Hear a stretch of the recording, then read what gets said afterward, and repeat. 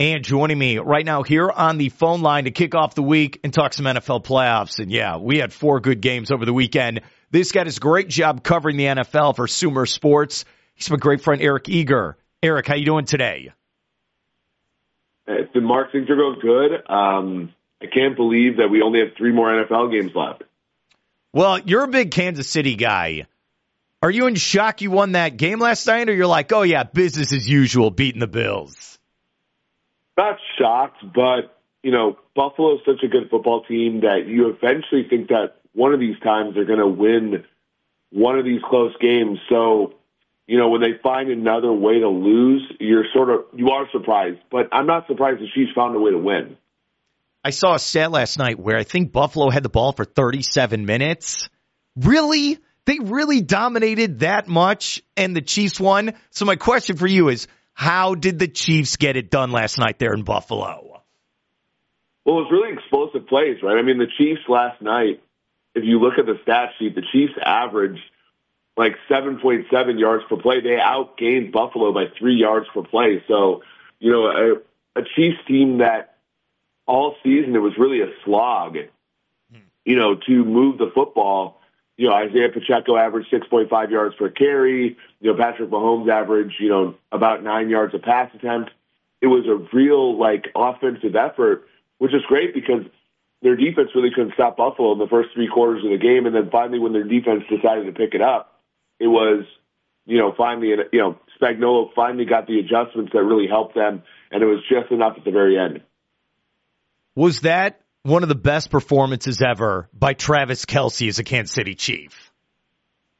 It was very much like a fountain of youth because, all year he kind of looked pretty slow. And, I think people didn't realize that knee injury that he suffered, the bone bruise the week before, the opener, and he missed the opener against the Lions, really slowed him down all year. And it kind of, got worse as the season progressed. He took the week off against the Chargers in Week 18. He forewent the opportunity to get 1,000 yards. He looked pretty spry against the Dolphins, dropped 3 passes, but looked, pretty good. And then this week he looked, very athletic, kind of back to his old self. And you combine that with Rashee Rice and how good, he can be. Marquez Valdes-Scantling, hung on to the balls that were in his direction.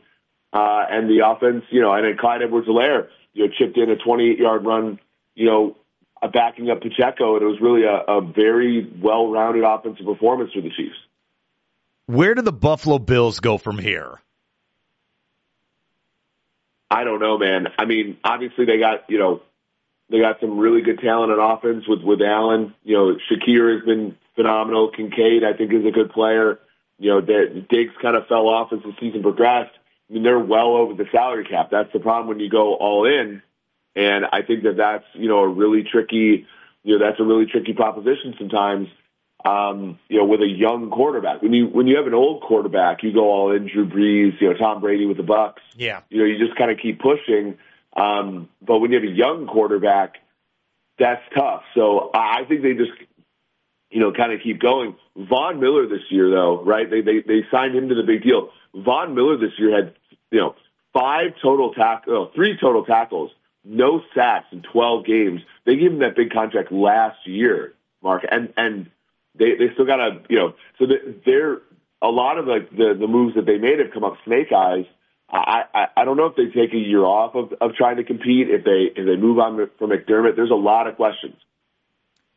Being a Chiefs guy pretty much your whole life, does it still blow your mind? I know we're here in year 6 with Mahomes as the starter, where growing up, you were the snake-bitten team, where you were constantly failing in the playoffs. Does it still blow your mind that now everything's going your way? Yeah, I mean, very much. I mean, it's always you're always, one thing away, right? In the playoffs, Trent Green was really good, but you would face Peyton Manning and then they wouldn't punt, right? And then you'd lose, 38-32 or something like that. Or, you had a really good defense, but your quarterback was Dave Craig or Steve DeBerg. And so, but the fact of the matter is, when you have the best player in the league, he can overcome so much, right? And so the fact is you have the Super Bowl winning ingredients every year, and it just becomes a coin flip. So you win every other Super Bowl. And that's kind of what the Patriots had. That's kind of what the Colts had. That's what the Dallas Cowboys and the 49ers had. And that's what the Chiefs have now. We're here with Eric Eager-SumerSports, talking NFL playoffs to kick off the week. Let's talk Baltimore. 10-10 at the half, and then they just turned it on in the second half. What did you think of that performance by the Ravens over Houston? Yeah, I was there. That's probably why my voice is a little hoarse trying to talk through that game with my buddy, who's the director of analytics for the Ravens. That it was pretty silent there, at halftime. I think everybody there, by the way, this is the first time the Baltimore Ravens are going to get to host the conference championship game. The Baltimore Colts, that's the last time the city's gotten to host the conference championship game. When Steven Sims ran back that punt return, everybody in that stadium was like, oh, here we go again, right? Blowing that, 06, 2019, after the bye, they've always struggled there. But, you could sort of see the Lamar Jackson kind of exercising his demons with that touchdown run. They were very physical. And then on defense, and I think this is where, you think about the Chiefs and how they're going to have to handle them next week. That defense just comes at you with so many good football players. Clowney, Roquan Smith, obviously Patrick Queen has struggled a little bit, but, he's a good player.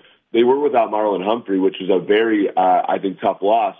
And they were still able to just suffocate that Houston offense, which a week before was able to score, in the 30s, and then they got 2 touchdowns defensively. So it's going to be a really tough one. And they they're so well-rounded. They run the football so well. Lamar makes enough throws and runs the football, obviously, elite at an elite level himself. It's going to be, I think, an epic matchup next week, Ravens-Chiefs. What was the experience like? And you've been to multiple football stadiums. What was it like being there in Baltimore for that game? Yeah, I mean, it's awesome. I mean, it's such a great football city. Obviously, they lost. You think about these teams, these cities that have lost teams, right? Baltimore lost the Colts, and now they got the Ravens. They don't take anything for granted. I was actually in Detroit for the game against the Rams 2 weeks ago. That's a team that went 30 years without a playoff game. And that city was so appreciative of the team that they have now going to the NFC Championship game. These cities are so starved for football right now, and it's so electric in those places. And I think San Francisco is similar, hosting another conference championship game. I think that the environments this weekend are going to be pretty electric around the league. All right. If you're Lamar Jackson, what do you need to do to win this game on Sunday? Yeah, I think you really have to play mistake-free football, right? And he's been pretty mistake-free most of the season. I know the Ravens every once in a while, they play, that Steelers game where there was a lot of drops. The first game that they lost 17-10. They had that Colts game where they messed around and lost. They had that game against, the Browns where he threw the pick 6 to lose that game. I think they have to play a clean game from a turnover standpoint. I think he has to make sure that he doesn't take sacks.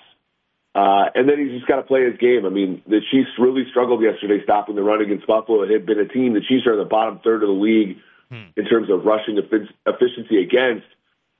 But over the last 5 or 6 weeks, they had found something where they were in the top half of the league. But then yesterday against Buffalo really moved the line of scrimmage against them. And, that was one of the reasons their defense had struggled. They gave up. I mean, Josh Allen really only threw yesterday against them. Josh Allen only had 186 yards through the air, and a lot of that was in the, kind of final drives or so.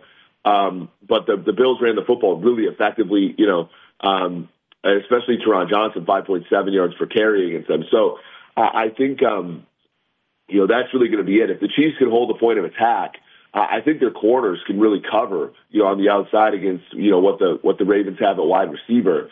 But it's really going to be about the run game and what Lamar presents there relative to his running backs. How fast is Lamar when you see him in the stadium running around? Yeah, it's unlike anything you've ever seen at quarterback. I mean, I've never seen Michael Vick in person. Michael Vick's different, though. They never had Michael Vick running the design stuff the way that Lamar. And Lamar is not as good of a scrambler as Vick was, if that makes sense. Yes. Vic was turning passing plays into run plays, whereas Lamar turns run they're running run plays to Lamar Jackson, which obviously puts him in harm's way more. But no, he's electric, and it's insane how much the linebackers respect him. There was that play where he was like Barry Sanders, where he's in the open field and then he just stops on a dime. And then he's just toying. And this is a playoff game, and he's toying with people. I cannot wait for Sunday. I woke up this morning thinking, how can Lamar Jackson beat your Chiefs? And I don't even root for the Ravens. I'm so excited for this. We're here with Eric Eager, Sumner Sports. Let's go to the NFC. You brought up the Lions. How did they win against the Tampa Bay Buccaneers yesterday at home? Yeah, I think, Baker Mayfield was having a great season and for a lot of yesterday, made some electric throws. Very good down the field player, very explosive. But, what they didn't do against Matthew Stafford last week and why the game was a little bit closer, they were able to force turnovers at the end of the game. At the beginning of the game, Chauncey Gardner-Johnson got an interception off of Mayfield. They were able to get to, they were able to sack Mayfield through, simulated pressures, through blitzing, but also just getting home with 4. They did a really good job defensively, and I know Baker was able to get through the back door, and for over bettors, they got the over there in a game that was pretty low scoring early, but they did a great job defensively, and then in the second half, they really let their run game get there with Gibbs and Montgomery, who I think many people, myself included, didn't really like that draft pick. But, in December and January, it's really paid some dividends for them because Montgomery has been much better than he played for your Bears, Mark. And he's been very good, running the football downhill. And then Gibbs has been very good. Once the defense has been, beaten up a little bit, he's been very good at just running the football, gashing linebackers when they're a little worn down. How good has Goff been as the quarterback of the Lions? Yeah, he's been exactly, I think, what they want him to be, which is a guy that takes care of the football, doesn't, and off of play action. I don't think there's a more confident quarterback in the league. And Sam Laporta, a really good draft pick in the second round, runs a lot of those play action routes very efficiently, hangs onto the football through traffic. And then Amon-Ra St. Brown over the middle of the field has been money all year, and Goff has been very efficient throwing him the ball. He's not a great deep ball thrower, although that ball to St. Brown in the end zone was very good yesterday. But, in the middle of the field, where the doubles are hit in football, Goff has been very good. If he wins the Super Bowl, does he have a chance to be the greatest Lion of all time? And I know that might be blasphemy with Barry Sanders, Megatron, but the guy who wins the Super Bowl for the Lions, isn't he the man in that city? Yeah, if Goff brings the Super Bowl to the Lions, you really have to put him. You have to put a bust around the stadium for him. Of course, he's the leader of that team. I think from Dan Campbell, him, those are really the people that have turned around that franchise. Brad Holmes, the general manager, for sure. Baker Mayfield, real quick. I say you bring him back, and I say you pay him. What about you for the Buccaneers? Yeah, I think the Geno Smith contract is really the blueprint, about $25 million a year. I think if you're Mayfield, everybody has seen you at your worst, which is when you're injured, you're not a very good quarterback, but when you're healthy, you can be very good. The size is an issue, but when you're healthy, and I think part of keeping Baker Mayfield healthy is putting an offensive line around him, and part of putting an offensive line around him is making sure that you have the cap dollars to surround him with talent. And so I think a modest contract like that sets him up pretty well. And yeah, it's good for all parties. Would you re-sign Mike Evans, though? I would. If Mike Evans wants to stay in Tampa Bay, I'd re-sign him. He looks like he still has some juice, and he's kind of a quintessential Buccaneer at this point, right? He is an all-time Buccaneer. And, dude, you were talking about Lamar Jackson in person. Bucket list for you, you have to stand by Mike Evans in person and see how big he is when he's running these routes. It's amazing, dude. Let's go to the other game. You had San Francisco survive the Packers. What happened Saturday night? Yeah, I think, Jordan Love is a terrific quarterback, but I think he's got a lot more Brett Favre in him than he has Aaron Rodgers in him, right? Aaron Rodgers was never wanted to throw the end-of-game interception. Brett Favre was more than happy to. And I think that, Aaron Rodgers, all of them have great arm talent.